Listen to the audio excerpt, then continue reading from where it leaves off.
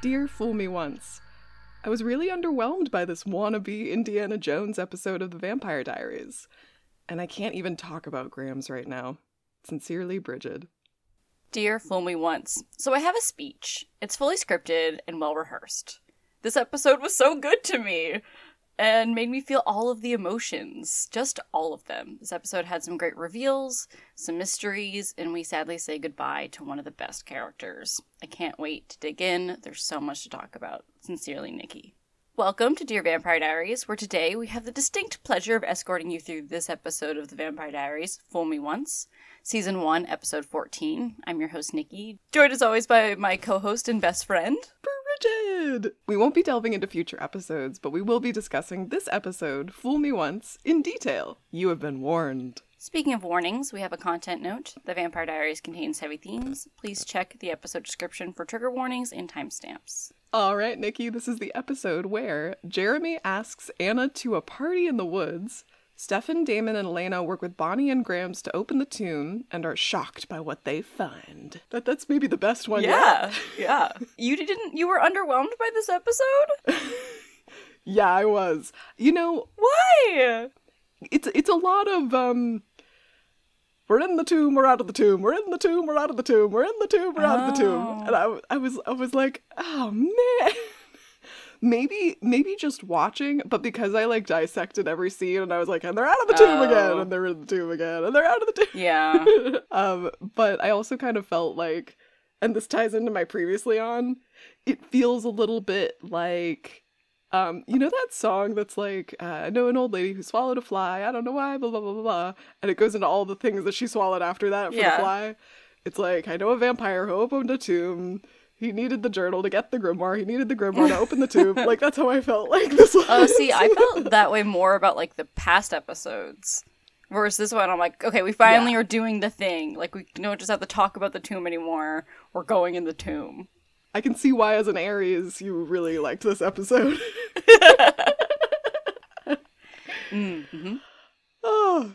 All right, but let's back up. Do our previously on. My official previously on is Anna the vampire is over for a play date with Jeremy and disappears and has taken Elena. And we start this episode off where last episode's cliffhanger left off. Stefan realizes that she's been kidnapped. But big question, is she a dead ringer for Catherine? Oh yes, she's still a dead ringer for Catherine. He's still lived alone for centuries. All of those. Just making sure that those hadn't changed. Okay. Nope. All right. Okay. Still the same. Cool. So we open up at the motel room, like you said, where Elena wakes up in a strange room and she sees Ben sleeping in a chair, slumped over. It's super scary. It reminded me of Caroline when she wakes up with Damon, that like trying to sneak out, and she does a good job of like being really quiet. And she gets to the door, unlocks the door, and jump scare. Yeah, it almost feels like vampires, their main source of entertainment is like pranking humans. Yeah. You know what I mean? I don't know. I actually think that he was actually asleep. Because he proves to be incompetent during this entire episode. So I feel like him falling asleep on the job makes perfect sense. And Elena is super smart in this scene. Like, even though Ben is like compelling her, she realizes what he's doing and she's like, oh yeah, I understand. Yeah, she pulls an Alaric and plays along with the compulsion. It's very good. And she still makes it go for it when he's like 2 feet away. And I'm like, not as smart, Elena, not as smart. And Anna walks in right at that moment. Yeah, which is unfortunate. And Ben's all like, but I did the eye thing. I did what you taught me. And Anna's like, well, you forgot like the #1 lesson about Vervain. She dates a vampire, Ben. Duh. Yeah, I loved that part. She's like, she dates a vampire. Obviously. Like, what? And she brings Elena over to the bathroom and locks her in, where Elena turns around and in the bathtub. Poor Bonnie. Slumped over, out cold. That would be, honestly, the worst thing ever. Like, not only have you been kidnapped, but if I had to go into the bathroom and then find you in the tub, that would be like, my heart would drop all the way to my stomach. I wondered at first when Elena woke up and saw Ben if she realized he was a vampire, or if she just thought he was just like some scary sociopath. Oh, that's a really good point. I didn't even think about that. I'll bet she realizes he's a vampire when he tries to compel her. Yeah. That's a really good point. Speaking of Elena's vampire boyfriend, We go over to the Salvatore boarding house. Stefan is pleading with Damon that Anna took Elena. Damon, being the biggest asshole in this moment, is like, yeah, I gathered that from your 600 voicemails. Stefan's just trying to get Damon to help him with info on Anna. Like, it's not that big a deal, and Damon couldn't give less of a shit. Stefan's like, well, what if your blood hasn't passed through her system? And Damon's like, well, then at least you know you'll see her again. But in this moment, Stefan gives a really heartfelt apology. He says, I can't remember not hating you, but I know you have your reasons for hating me, and this all started with me, that Catherine got taken away from him, and he's sorry. And even though Damon doesn't he accepts the apology. And in that, brief second, it looks like it actually means something to him.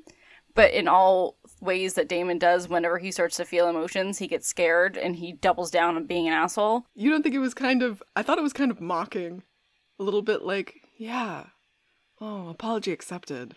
I feel like at that point it was. I think when his face, when he first hears the apology, is sincere. Yeah. And then he really triples down when he says, I mean this sincerely. I hope Elena dies. Yeah. He's super shitty in this scene. Yeah. Do you think that he also just kind of wants Elena to be a vampire? See, I really mean this. I hope she dies so that she can be a vampire and you can have, this could be a lot better. He seems really hurt in this scene, and I feel like I was like, wait, what just happened before this? Oh yeah, they just opened the grimoire without him. Yeah, I mean, I was like, that it just doesn't seem that warranted. I was like, I don't know. I feel like at the end of the last episode, they showed him being really upset to the point where he was going to kill Elena, to get the grimoire. But he's got the grimoire. Yeah, but he's still and maybe this is his way now of being like, fuck you, Stefan. Yeah, because he's like, I knew I shouldn't have trusted you, and then I did, and I was right to not trust you, so fuck you. Yeah. You both betrayed me. I hope she dies. Speaking of the she in that sentence, we go back to the motel bathroom where Elena is putting a cold cloth on Bonnie's forehead and wakes her up and gives her some exposition on the episode of why they're there and what these vampires want and why Bonnie is involved. She does a good job remembering to turn the water on so that they don't hear her, which is something that she relearned last episode. That's right. And Ben comes in all like, how long does it take you to wash your hands? Oh, and he turns off the tap. He's a fan of water conservation, our Ben. He's also competing with Damon to be the biggest asshole in the first 10 minutes of this episode. Yeah, for sure. Where he tells Bonnie, you shouldn't be so desperate. You made it too easy. Hey, Ben?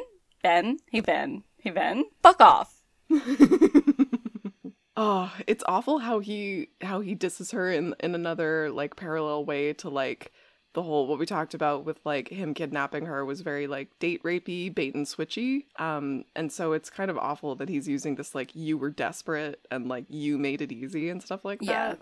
Yeah. This is your fault. That's another parallel to that. And I wish Bonnie in this scene would say, I can't help you. I'm not that good of a witch. They don't know. They haven't seen her power. She hasn't established that. So Elena gets dragged out into the main living area of the motel to talk to Anna. And I'm just really excited that she calls her Catherine's doppelganger.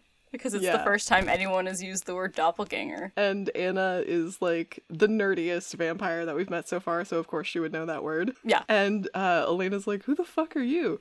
And Anna's like, your brother may have mentioned me? I mean, we're practically dating. I love the switch her. She is smiling and she's like, we're practically dating. It's just great. And then we cut to Jeremy, who's at the grill doing homework, I guess. Yeah, right. He's a little study boy now. All of his suffering is gone. We hear about Duke. We hear about Duke the douche. One of my favorite NPCs of the show. Tyler and Matt are all talking about kegs versus amount of douchery. And they figure that kegs win out. Jeremy's just hanging out near them, and Tyler is being shitty to him, kind of. And Matt is like, do you ever get bored of it? Do you ever get tired of it? Of what? Yourself? And Jeremy thinks that's very funny. And Tyler's like, ugh, shut the fuck up. And, oh god, I'm not happy to see Tyler back. I don't care. I just... Immediately an asshole. Yeah, we really don't need more of those, to be honest. Caroline comes in, and she's like, hey, Jeremy, and she's asking him about Duke's party, and if he's seen Stefan and Elena. She's like, I'm not going to be one of those girls who disappears just because she has a new boyfriend. And I'm like, yeah.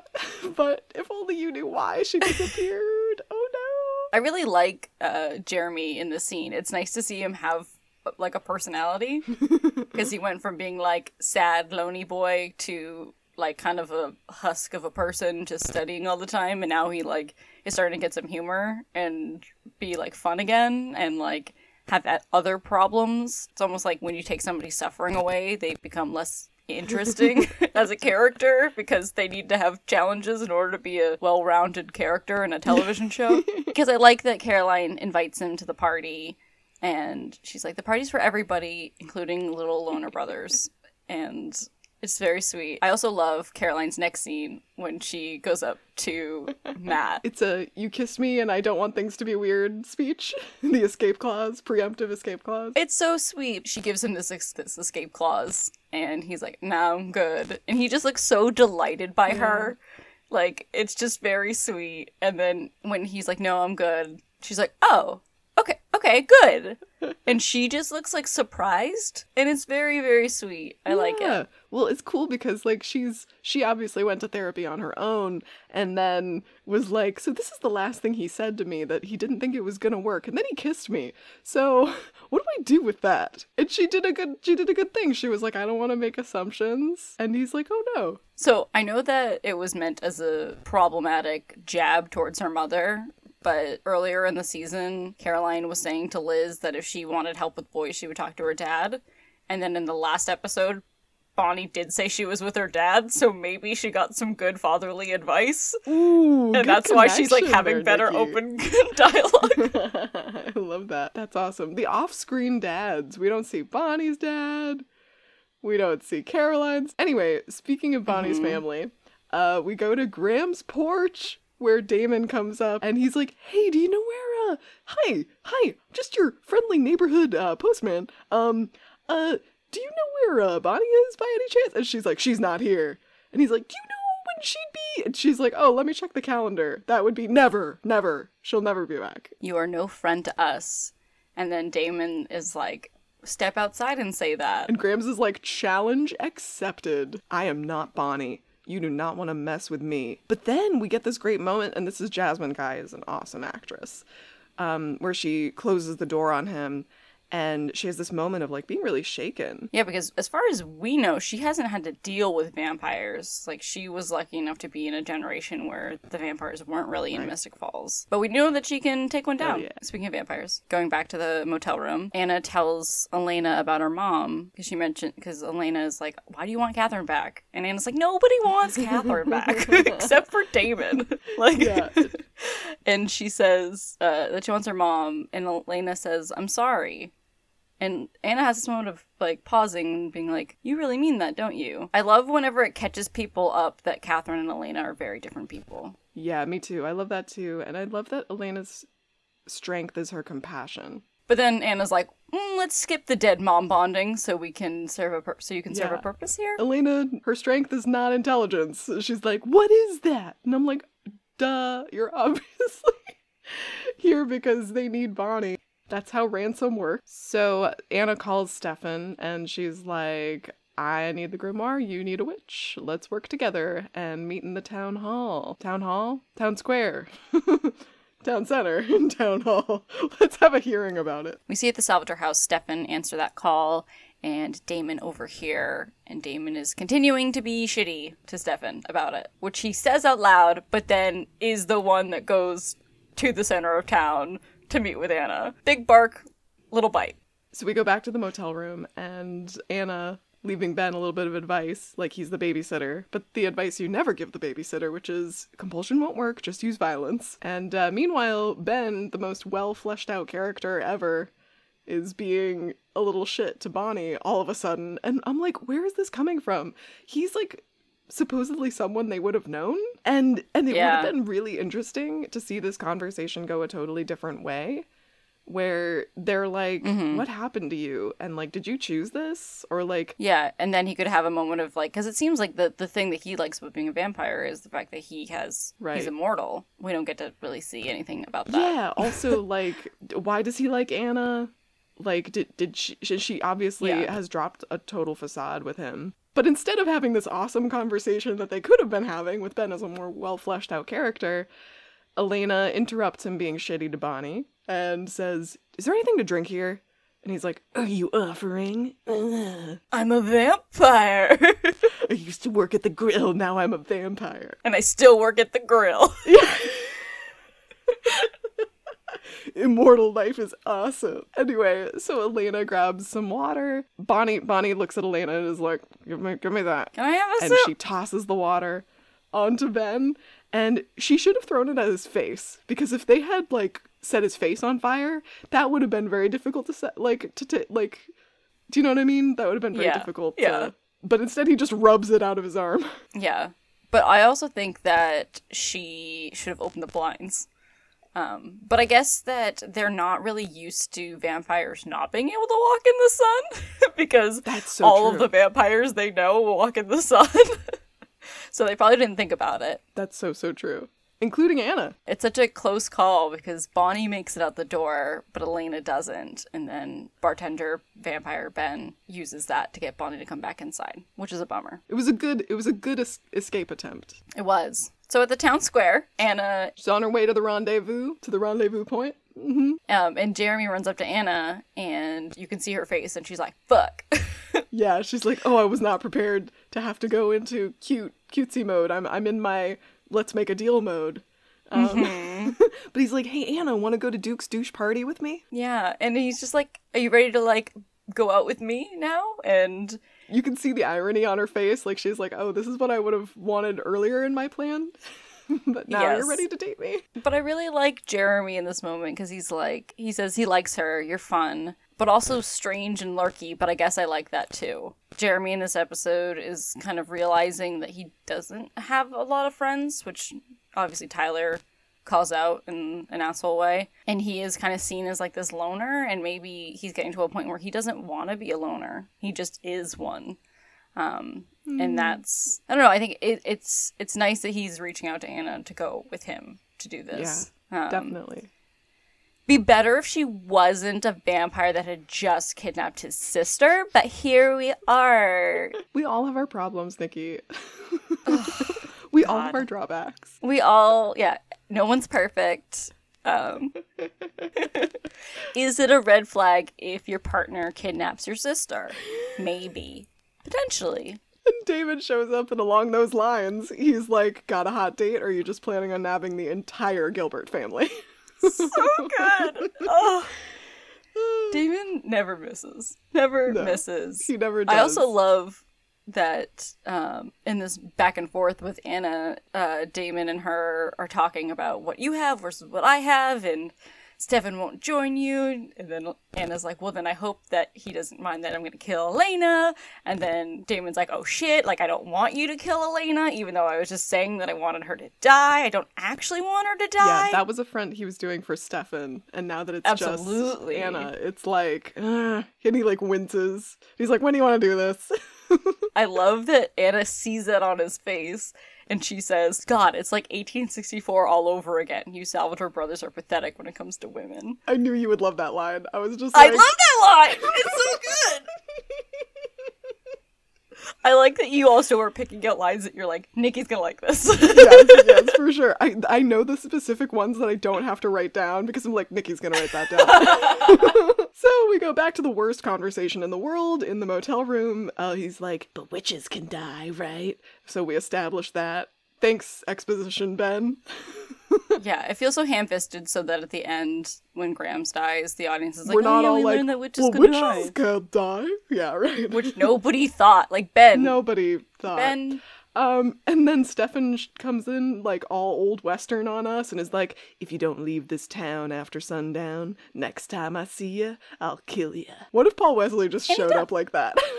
He'd do a great job. He would be very funny in, like, a mock Western. I think Paul Wesley, that's his next gig. He's got to do it. I'll write to him. When Stefan comes in, it's, like, right as bartender Ben is being all cocky, and then he just, like, has to go and hide in a little corner. Yeah, he goes into the fetal position. So the girls are safe, and they go to the safest place I can think of, which is Graham's house. Mm-hmm. And Stefan seems to think so too, because he's like, you should stay here. Yeah, and Sheila is like, a prisoner in my own home? I don't think so. And Bonnie wants to know how Grams found her, and she says, little locator spell was easy after I found out you were missing, and, you know, the worry and the anger fueled her power, which is also exposition for later. Because Stefan didn't know that Bonnie was missing until Anna called.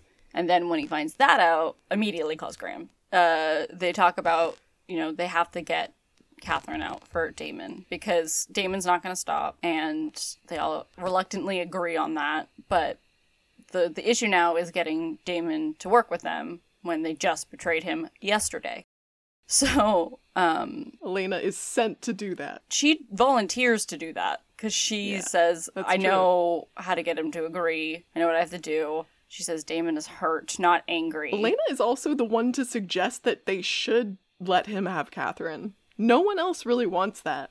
Bonnie is like, he doesn't deserve to get what he wants. And Grams is like, which is being pulled down by vampire problems. But she eventually agrees with Elena. She's like, Stefan, if you destroy the rest with fire, then this will all be it'll all be over. Right? It'll all be over, she said. Mm-hmm.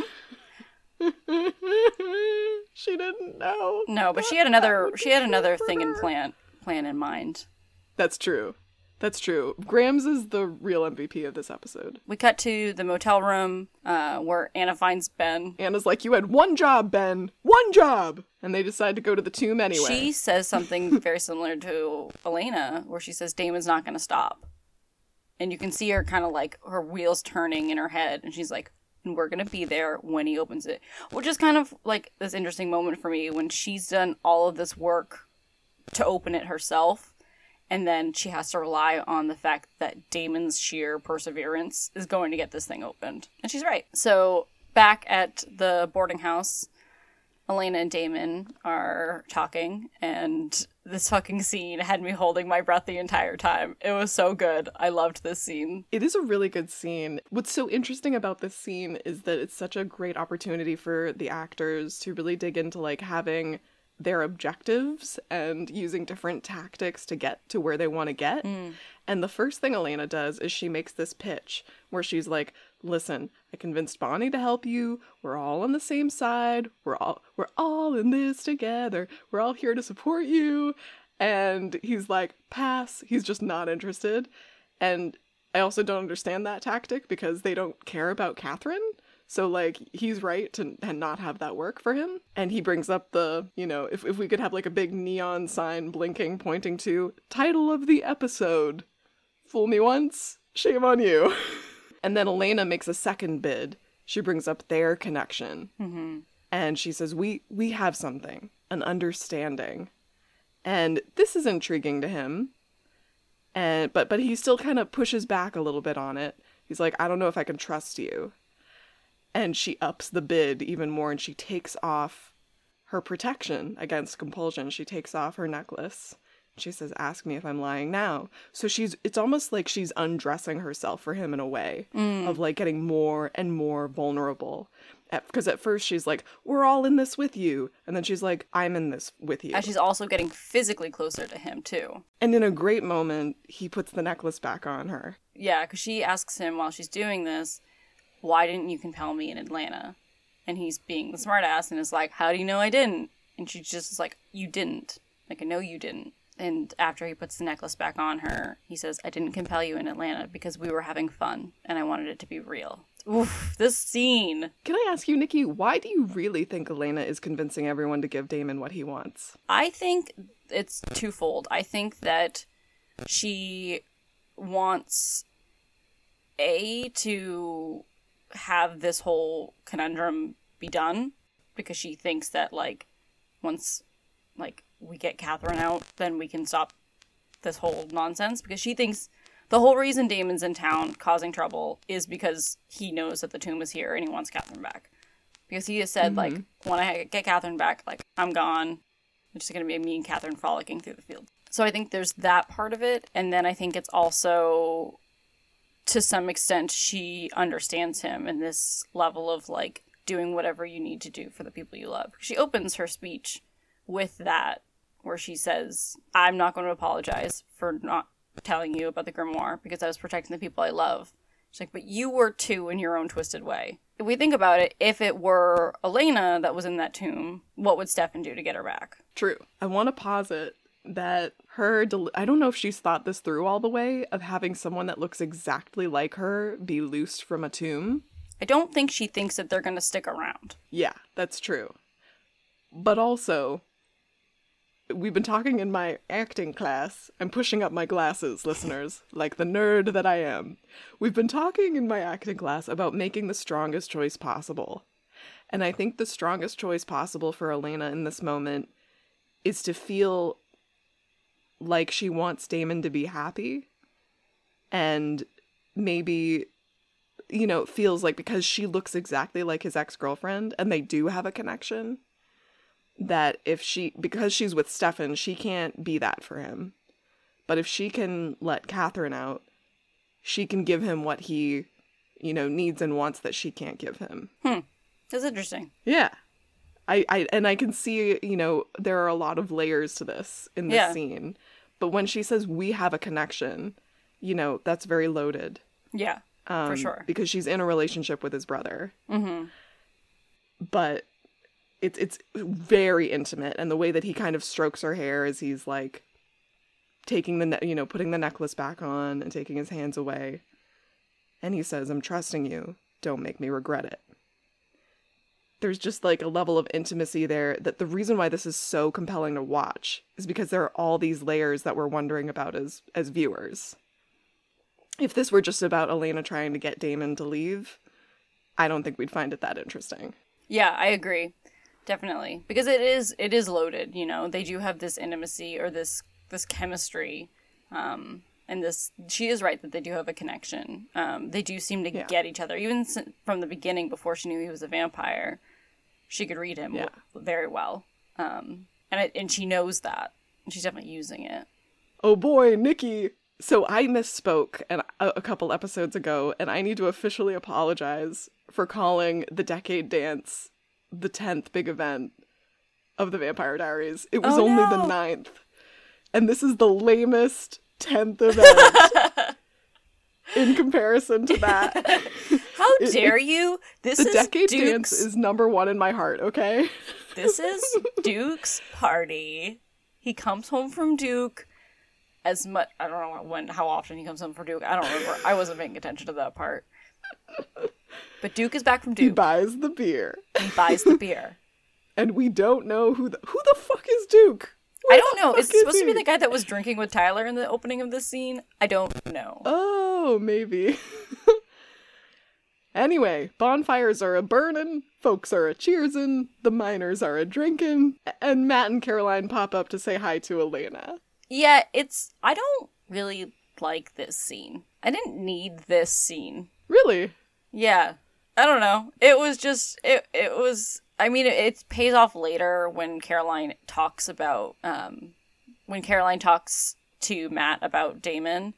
Like, that pays off, but I feel like this scene was so quick and just, like, kind of weird for the pacing of what we were about to do that I was like, I didn't even catch the fact that she, like, grabs Matt's hand in front of Elena. Like, I was like, so then later I was like, why is Matt even saying that she's clingy? Like, that's also unjustified, but, like... Yeah, I didn't catch it the first time that I watched it either, but I did the second time, and I really liked it because it's like he's waiting for anything, because Caroline hasn't banked a lot of, like, good graces for him, or, like, a lot of patience. I don't know how to say that, but anyway, I thought I liked that moment, that she's, like, doing it for Damon. She's trying to show Damon, like, look, I'm with the good guy, and, like, I've got a nice person now. But Elena and Matt have this unspoken moment of, like, oh, weird. Like, almost like she's kind of claiming him, and it reads different. But I love that we get to see Caroline, like, really trying and communicating later about it. So I actually really liked it, because I want them to go to therapy. But Damon knows it's for him. And when she says, I wasn't talking to you, he says, sure you were. Mm-hmm. So he knew what it was. He read it for what it was. And he says, "Oh, you're Matt. There's a reason we haven't met."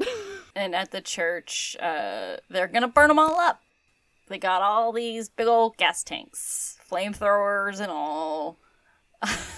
I love that when Damon walks up, he says, "Brother, witches." Yeah. Yep, and they've got the gasoline. And back to the Duke party in the woods. Tyler is chugging it, I guess, with some dude, probably Duke. And he sees Jeremy, and he hits him up for weed in this super weird moment where Jeremy says what we're all thinking, and he's like, "What? Like, you're so mean to me, and now you want to party with me?" And Tyler goes on to be a wicked asshole to Jeremy. He's like, it's like a party. Like, just, you're a partier. And Jeremy's like, I'm not. And if I was, I wouldn't party with you. And Tyler, like, he has to go and, like I said earlier, be like, do you even have any friends? And as Jeremy, like, steps back and he's alone, he's starting to regret coming here. Before we get to when Anna pops up, I just want to say I would like this scene so much more if it were coded with Tyler having a crush on Jeremy and, like, being not secure with his sexuality. I was, like, reading that. That's an interesting take. I've never thought of it that way. Right? Because, like, Tyler has shitty motives here. Like, we know that there's nothing that's been shown or anything that's canon that says that, like, Tyler is gay. But I would love this scene if what it was this, like, this kid with a macho asshole dad who thinks that he has to be a macho asshole, especially to the guy that he likes. That would make sense to me as motivation for this. But as it is a stupid scene, and he's a stupid character, and it's missing a very crucial point. He does have one of my favorite lines, though. He calls Jeremy the enemy of fun. I have been an enemy of fun many a times at a party. But as he's teasing him, as you were saying, about being all alone and not having any friends, up turns Anna.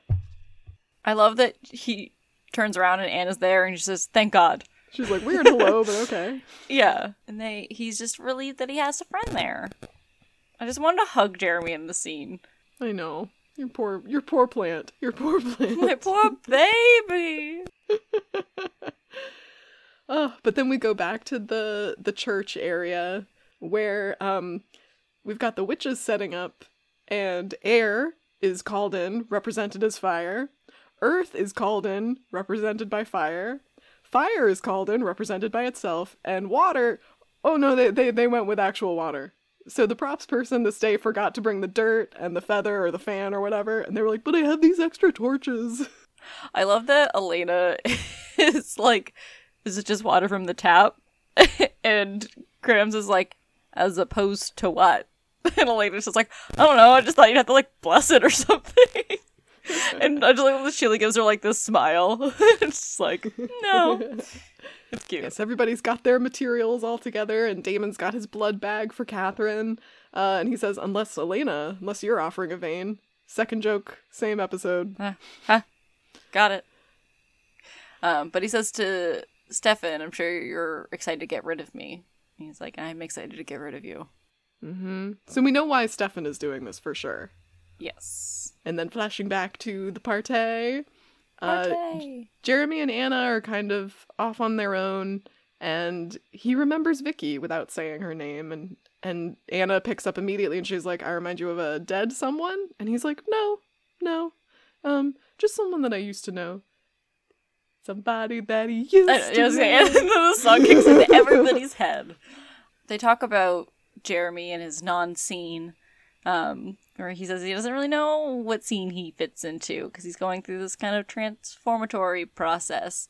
Yeah, which looks really good on him. Yeah, and Anna says that she's leaving with her mom. They're moving, and that this is goodbye. And there is these moments with Jeremy where you can see that Anna, part of her wishes things were different. Yeah. Like, she's not going to sacrifice the plan to get her mom back. But there's these little moments when Jeremy, like, surprises her, and she wishes that it could be different. But it's not. And when they're kissing, bartender Ben whacks Jeremy on the back of the head. Yep, right after their first kiss. I'm pretty sure that you can't just hit somebody on the back of the head to knock them out. This show makes it seem like so easy to just like knock somebody unconscious, and I don't think it really works like that. Also, I'm very concerned about the level of concussions that pretty much everybody in the show so far has sustained. Like, agreed. Almost everybody has been knocked unconscious at one point or another. Yeah, they probably have the same amount of concussions that Matt has playing football.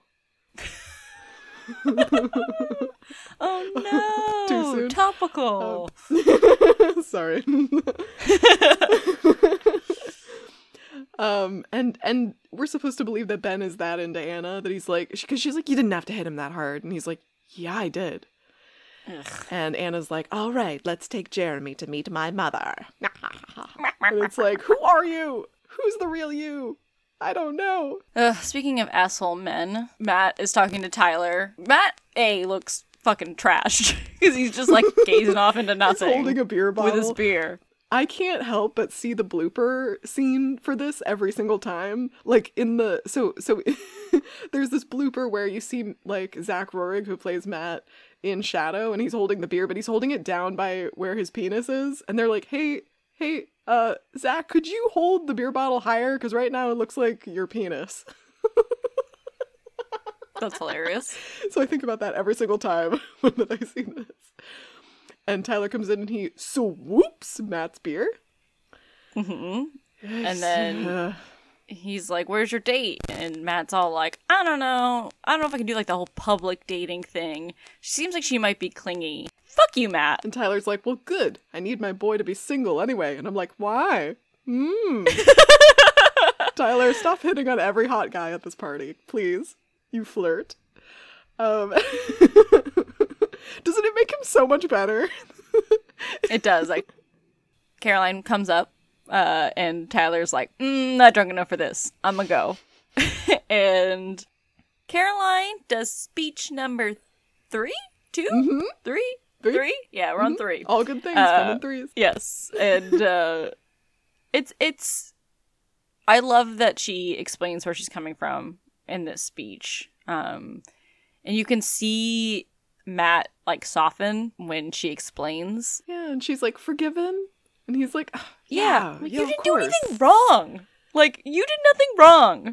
Well, if you, okay, let's say you were dating someone that you knew used to date, like, your best friend, like me, and then in front of me, you held hands with my ex-boyfriend, like, as you came up to say hi to me, it would be weird. It would be like, why would you do that? I mean, sure. I guess I see things a little differently, where I'm like, A, that would never happen. That's B, true. If you've already gotten to the point where you're saying that you're dating, you should be able, like, I don't know, the idea of being like, we can't hold hands because you're in front of your ex is like, I wouldn't be cool with that. Yeah, true that. Especially when said ex has explicitly been like, I'm not in Matt anymore. That's I true. don't Your want best to be friend with has been Matt. like, so how's it going with so-and-so? Oh no, I'm totally over him. He just needs to get over me. Blah, blah, blah.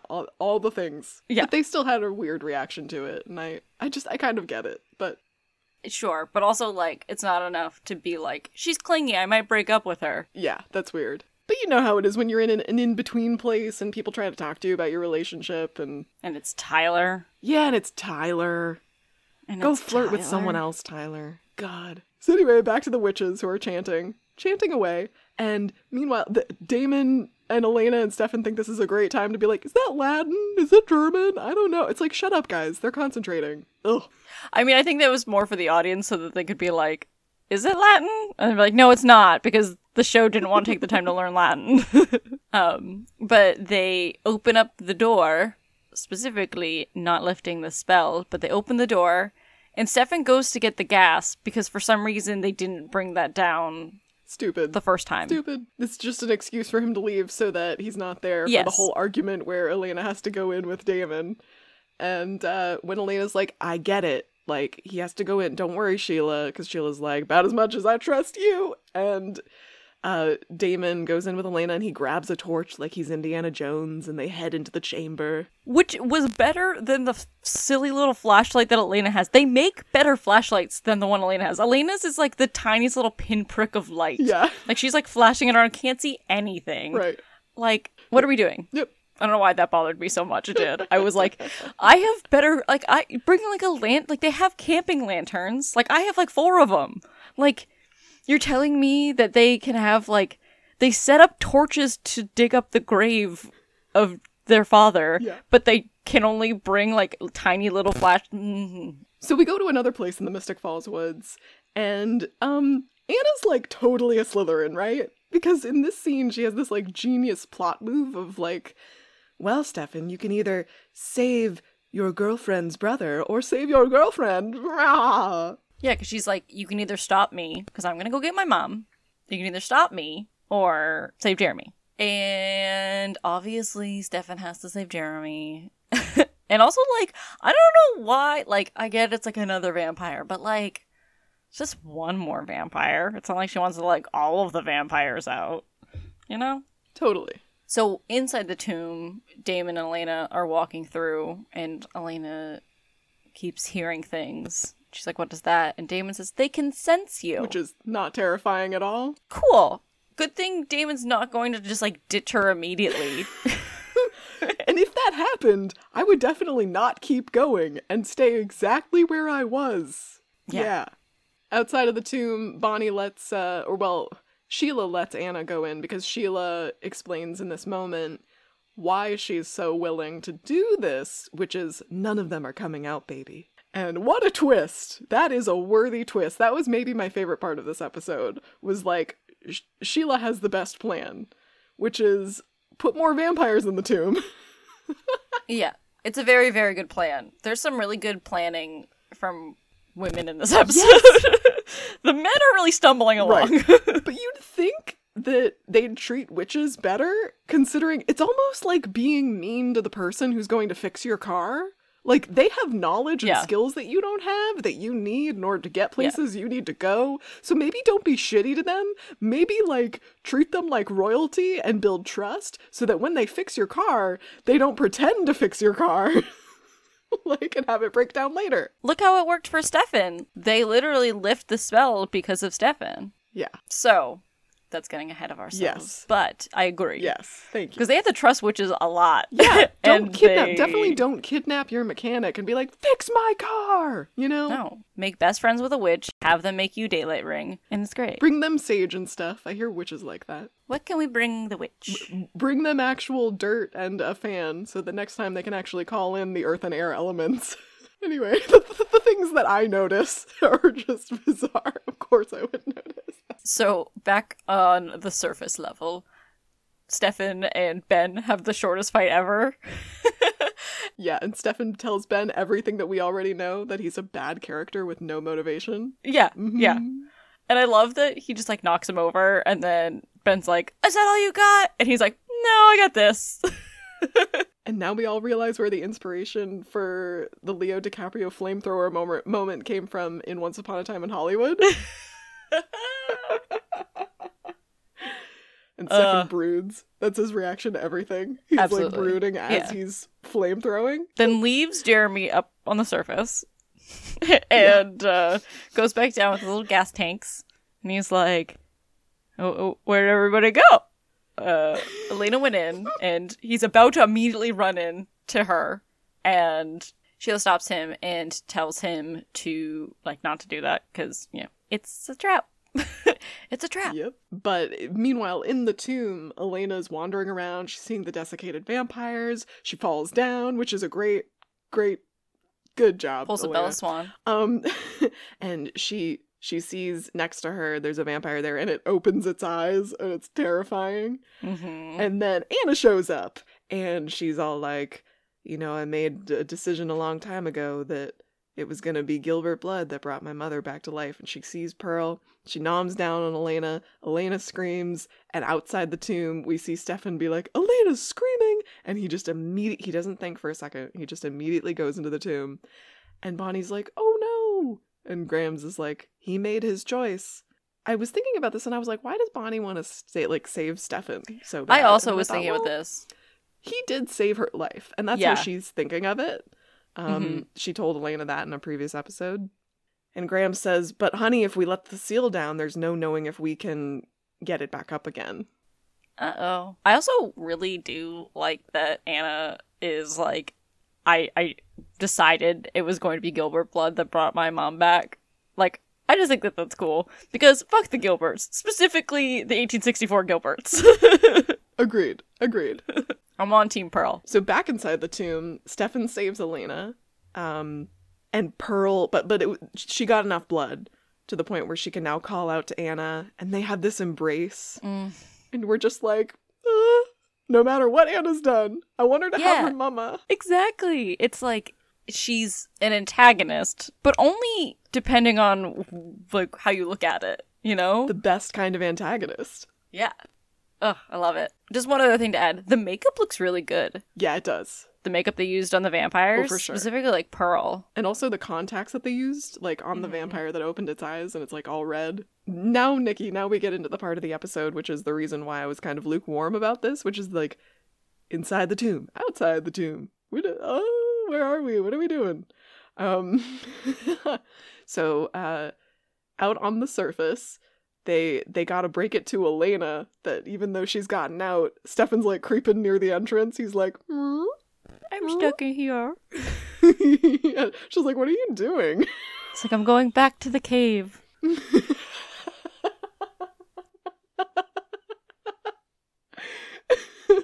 Nice callback. I also feel like she jumps very quickly from like, oh my god, Stefan, you're stuck in here, to we can't leave him. We promised. Mm-hmm. It's like, and Stefan's like, yeah. All right, I'm gonna go get Damon. All right, I'll be back. Yeah, right. Meanwhile, Damon is having the realization that Catherine's not there, and he is throwing a little vamp tantrum, and in a moment of poor judgment, he throws the blood bag. Okay, but here's the thing. It's not really poor judgment, because he has no idea what's going on with the tomb, and the spells, and the things. But also, like, can you fucking imagine that you have spent so fucking long just the she's not here? It's what National Treasure is about. That's what National Treasure is about. It's about, like, going into tombs or, like, ancient things, trying to find the shit that you're trying to find. And then that's not what National Treasure's about. When's the last time you watched National Treasure, Bridget? This is a wannabe Indiana Jones episode. As I said before, I stand by it. No, we get one of those later, and I'm gonna have to cut this. We get one of those. Oh, yeah, that's right. Oh, so cool. All right. So, but I just love that it's just like this pure shock of just like anger and hurt and just, what do you do? Oh. You get it together and you don't throw blood bags in a place where there are dead vampires. Yeah, but in his defense, like, he doesn't know about the seal not going back up. Like, he doesn't think it's going to do anything. If anything, it wakes them up for a minute and then they desiccate again. That's true. And as Elena is, like, waiting for him to come out, instead, who comes out? They get the seal down, and Anna and her mom come out and she says, I just wanted my mother back. We're leaving. Jeremy's outside. He's fine. Yeah. And that's a kind of a redeeming moment for Anna because she had gone all on Elena in the tomb. And it's clear that the witches are struggling and Bonnie is failing. And Graham says, Bonnie, keep going. And she's like, they better hurry. Stefan is trying to talk sense into Damon. He's saying, like, it's not worth spending all of eternity down here. She's not worth it. And Damon's just in complete shock. Like, there's nothing there. He can't snap out of it. No. And similar to what you're saying before, I think Elena looking like Catherine is what helps in this moment. That's exactly the note that I had written. Yeah, because she comes It's like a vision of Catherine appearing in the tomb. Yeah. And she says, Damon, please. And there's a music swell, and you're like, woof. And they start to walk. They start to walk out. Can we put a little pep in our steps, people? You can vamp run? What are we doing? They're like, man, we're just gonna make our way. Like, fuck off. Run faster. Yep. Please? Maybe. But they do get out just in time, even though the witches are obviously struggling, and the door shuts behind them. Whew. We're done with the tomb, thank God. And back to one of the lamest parties of the year. And guess who's not clingy and is just doing her own thing, talking to her friends? Oh my god, Caroline. Because it's Caroline, and she's great. She does speech number 3, and she explains all of that to him, and she's not letting him get away with saying this will never work. Yeah. She says, I know you don't think this is going to work, and I don't want to mess it up. And he says, I don't want to mess it up either. And I'm like, yeah, take responsibility for line up your words with your actions, Matt. She also admits, I'm scared you're going to change your mind. Mm-hmm. Which is valid. Super valid. Because of the least romantic thing he said before they had their first kiss. Mm-hmm. Also, he was going to change his mind like 20 minutes ago. Fucking A-man. Yep. So she's right. She's on top of it. Yep. I don't think, I'm going to say this, I don't think Matt deserves Caroline. I agree. I agree. Back in the Mystic Woods, Stefan and Elena find Jeremy, and like, he's okay. And Damon is just like catatonic. And in a moment that must be really hard for Stefan as he watches the woman that he loves have a compassion for his brother that he can't seem to summon. Mm-hmm. She walks over to Damon and she just embraces him. And I'm like, I love this. I love that Elena's strength of character is in her compassion. She's not the brightest bulb, but she does have the shiniest heart where she just wants people to be okay. Yes, she does. Oh, God. There's just so... Yeah. Poor Damon. Oh, my God. We go where we always go when things are done. We go to Gramps' house. And... Sheila is having a hard time, and Bonnie's, that was a big spell. Yeah, she's trying to help her walk along. Yeah. She's like, I don't need to be coddled. I'm fine. She's not fine. Famous last words. Ugh. And they really are her. So, in Jeremy's room, Elena's taking care of Jeremy, and it, I feel bad for Jeremy because he's like, I swear I didn't take anything. Like, I don't know what happened. I wasn't drinking. Like, and Elena's like, no, you're fine. Like, it's okay. I'm not upset at you. Like, you didn't do anything wrong. Like, poor baby. But also maybe just tell him about vampires. No? Okay, cool. All right. He's just gonna take the Bella Swan approach. Go to fucking Google and search. No, he doesn't go to Google. Just go to Bing. I prefer fucking Bing. God damn it, Jeremy Gilbert. Have some class. I had to, you know what I Googled during this? I Googled, is Bing still a search engine? That's cruel. And he searches vampire. Yeah, vampires. Vampires in the real world. Ooh. Oh my god. This next scene, though, we go back to the motel. Oh, and Damon, of course, the only thing he can latch onto right now is anger. It's the only thing he has right now is anger. So he goes to the motel room and he confronts Anna and Pearl. And he says, you knew she wasn't in there. And Anna's like, yeah, you wouldn't have helped me. Yes. And I think fair. the reason why she's able to say this to him is because he would have done the same thing. If Absolutely. he knew that her mother wasn't in there, he would have totally punked her and been like, help me get Catherine out. Yeah. And like it's the perfect Anna's the perfect example of ends justify the means for her. Yeah. She would have done She's whatever she needed to do to get her mother back. Mm-hmm. And that's something that Damon, I think, understands when he's able to calm down a little bit. But I love this flare of anger from him when he starts to choke Pearl and he says, why do you get a happy ending? And he says, why do you get a happy ending? Yes. It's like this moment of Pearl explaining what happened. That there was a guard that was obsessed with Catherine and Catherine promised to turn him and he let her go. And then we get the next reveal, which is that Anna saw Catherine in Chicago in 1983 and that she knows where Damon is. And she didn't care. And you can see this is just him. the salt on the ever-widening wound. It's just the last straw. It's the last thing that he needed to know to then have everything come crumbling down on him and all of his life come shift in perspective. Yeah. I do have to say that I love that this scene ends with him leaving and Anna and Pearl are just embracing. And Anna says, I'm sorry. Mm-hmm. You know, because I feel it. Like, she's like, I do get to have my person. And if my mother hadn't been in there, that would have hurt. Yeah. But, you know, I just love that they get to be together in this moment, even though Damon's pissed. But he's not pissed anymore. He, like, shuts the door quietly and just walks home. Yeah. He's just broken. Ugh.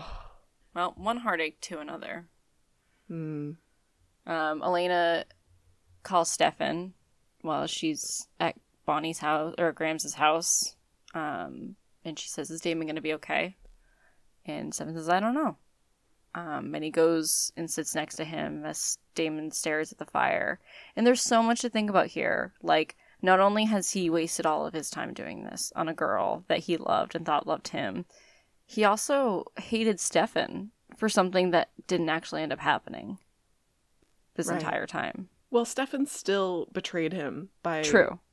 By doing by talking to his dad and being a narc. But, you know, being a narc doesn't, to me, in this moment, read as the most important thing anymore, as you're saying, because Stefan's able to sit with him and just, I think it's the perfect thing for him to just witness Damon and his pain. Yeah, because all of the things that Damon did, like Anna, he justified as, I'm doing this to get Catherine back. Yeah. In this moment, I have to say, I love Stefan and Elena as a couple because they are both caretaking for their people.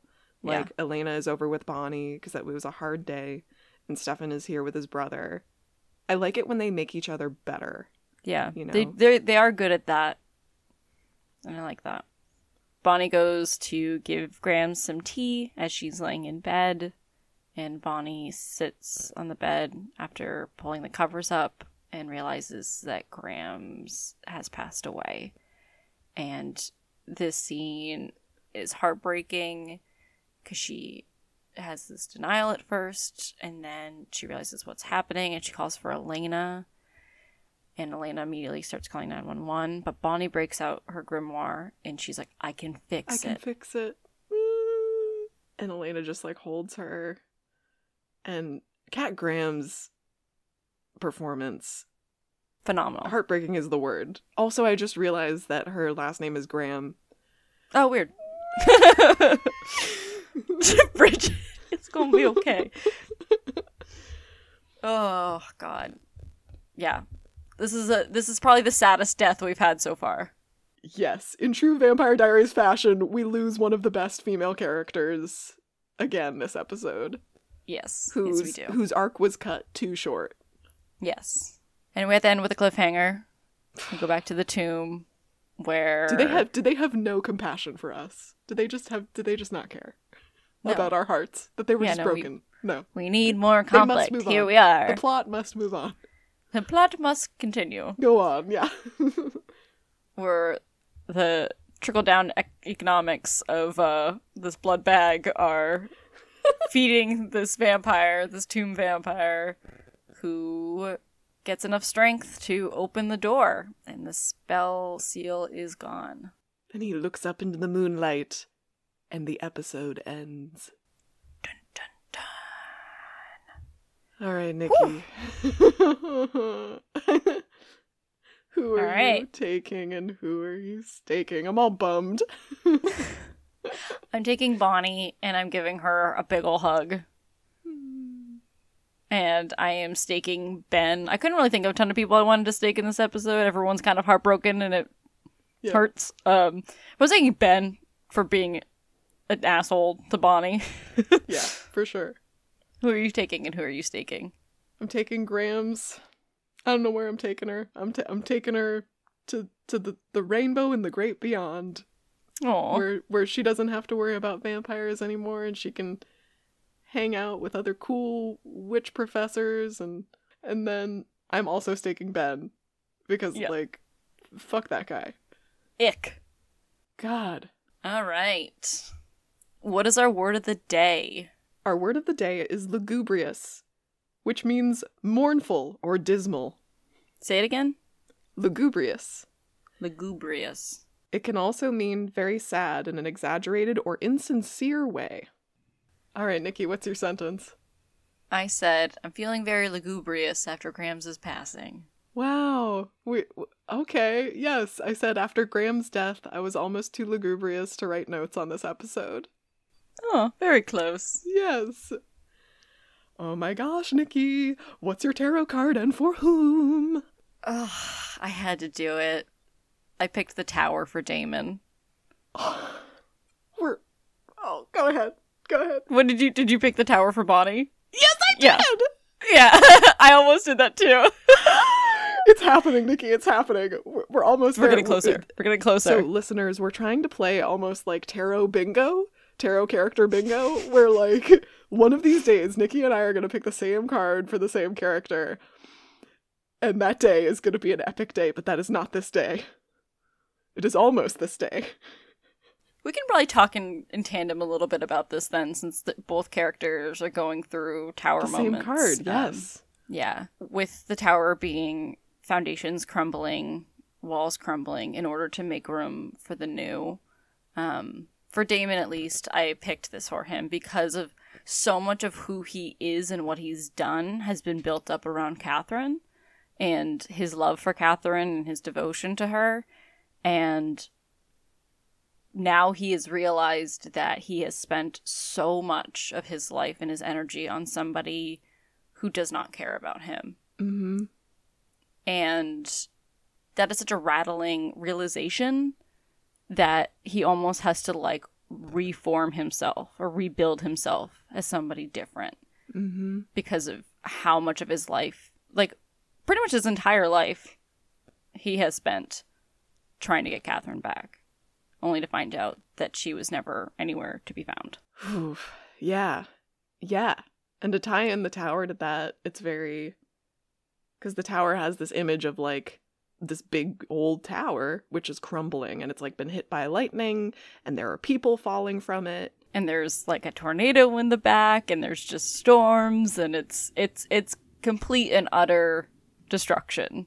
Yeah, and usually it's, like, it's a good card for a tumultuous life period. Like, even more than, like, the death card, because death is almost like a surrendering, letting go. Yeah, it's almost more peaceful. And the tower is like, something is probably ripped from you. And you just have to surrender to the experience of it because there's nothing you can do. And that's why I picked it for Bonnie, because in this moment when she's like, I can fix it. I have magic. I can fix it. No, you can't. It's like life kind of rips the rug out from under us occasionally. Mm-hmm. And her safe harbor is gone. Exactly. Her safe harbor is gone. And Bonnie, Grams was like the mentor that she really took for granted in a lot of ways. And now this person that was like an anchor to knowledge and an anchor to like comfort and who has come to the rescue a couple of times is no longer there.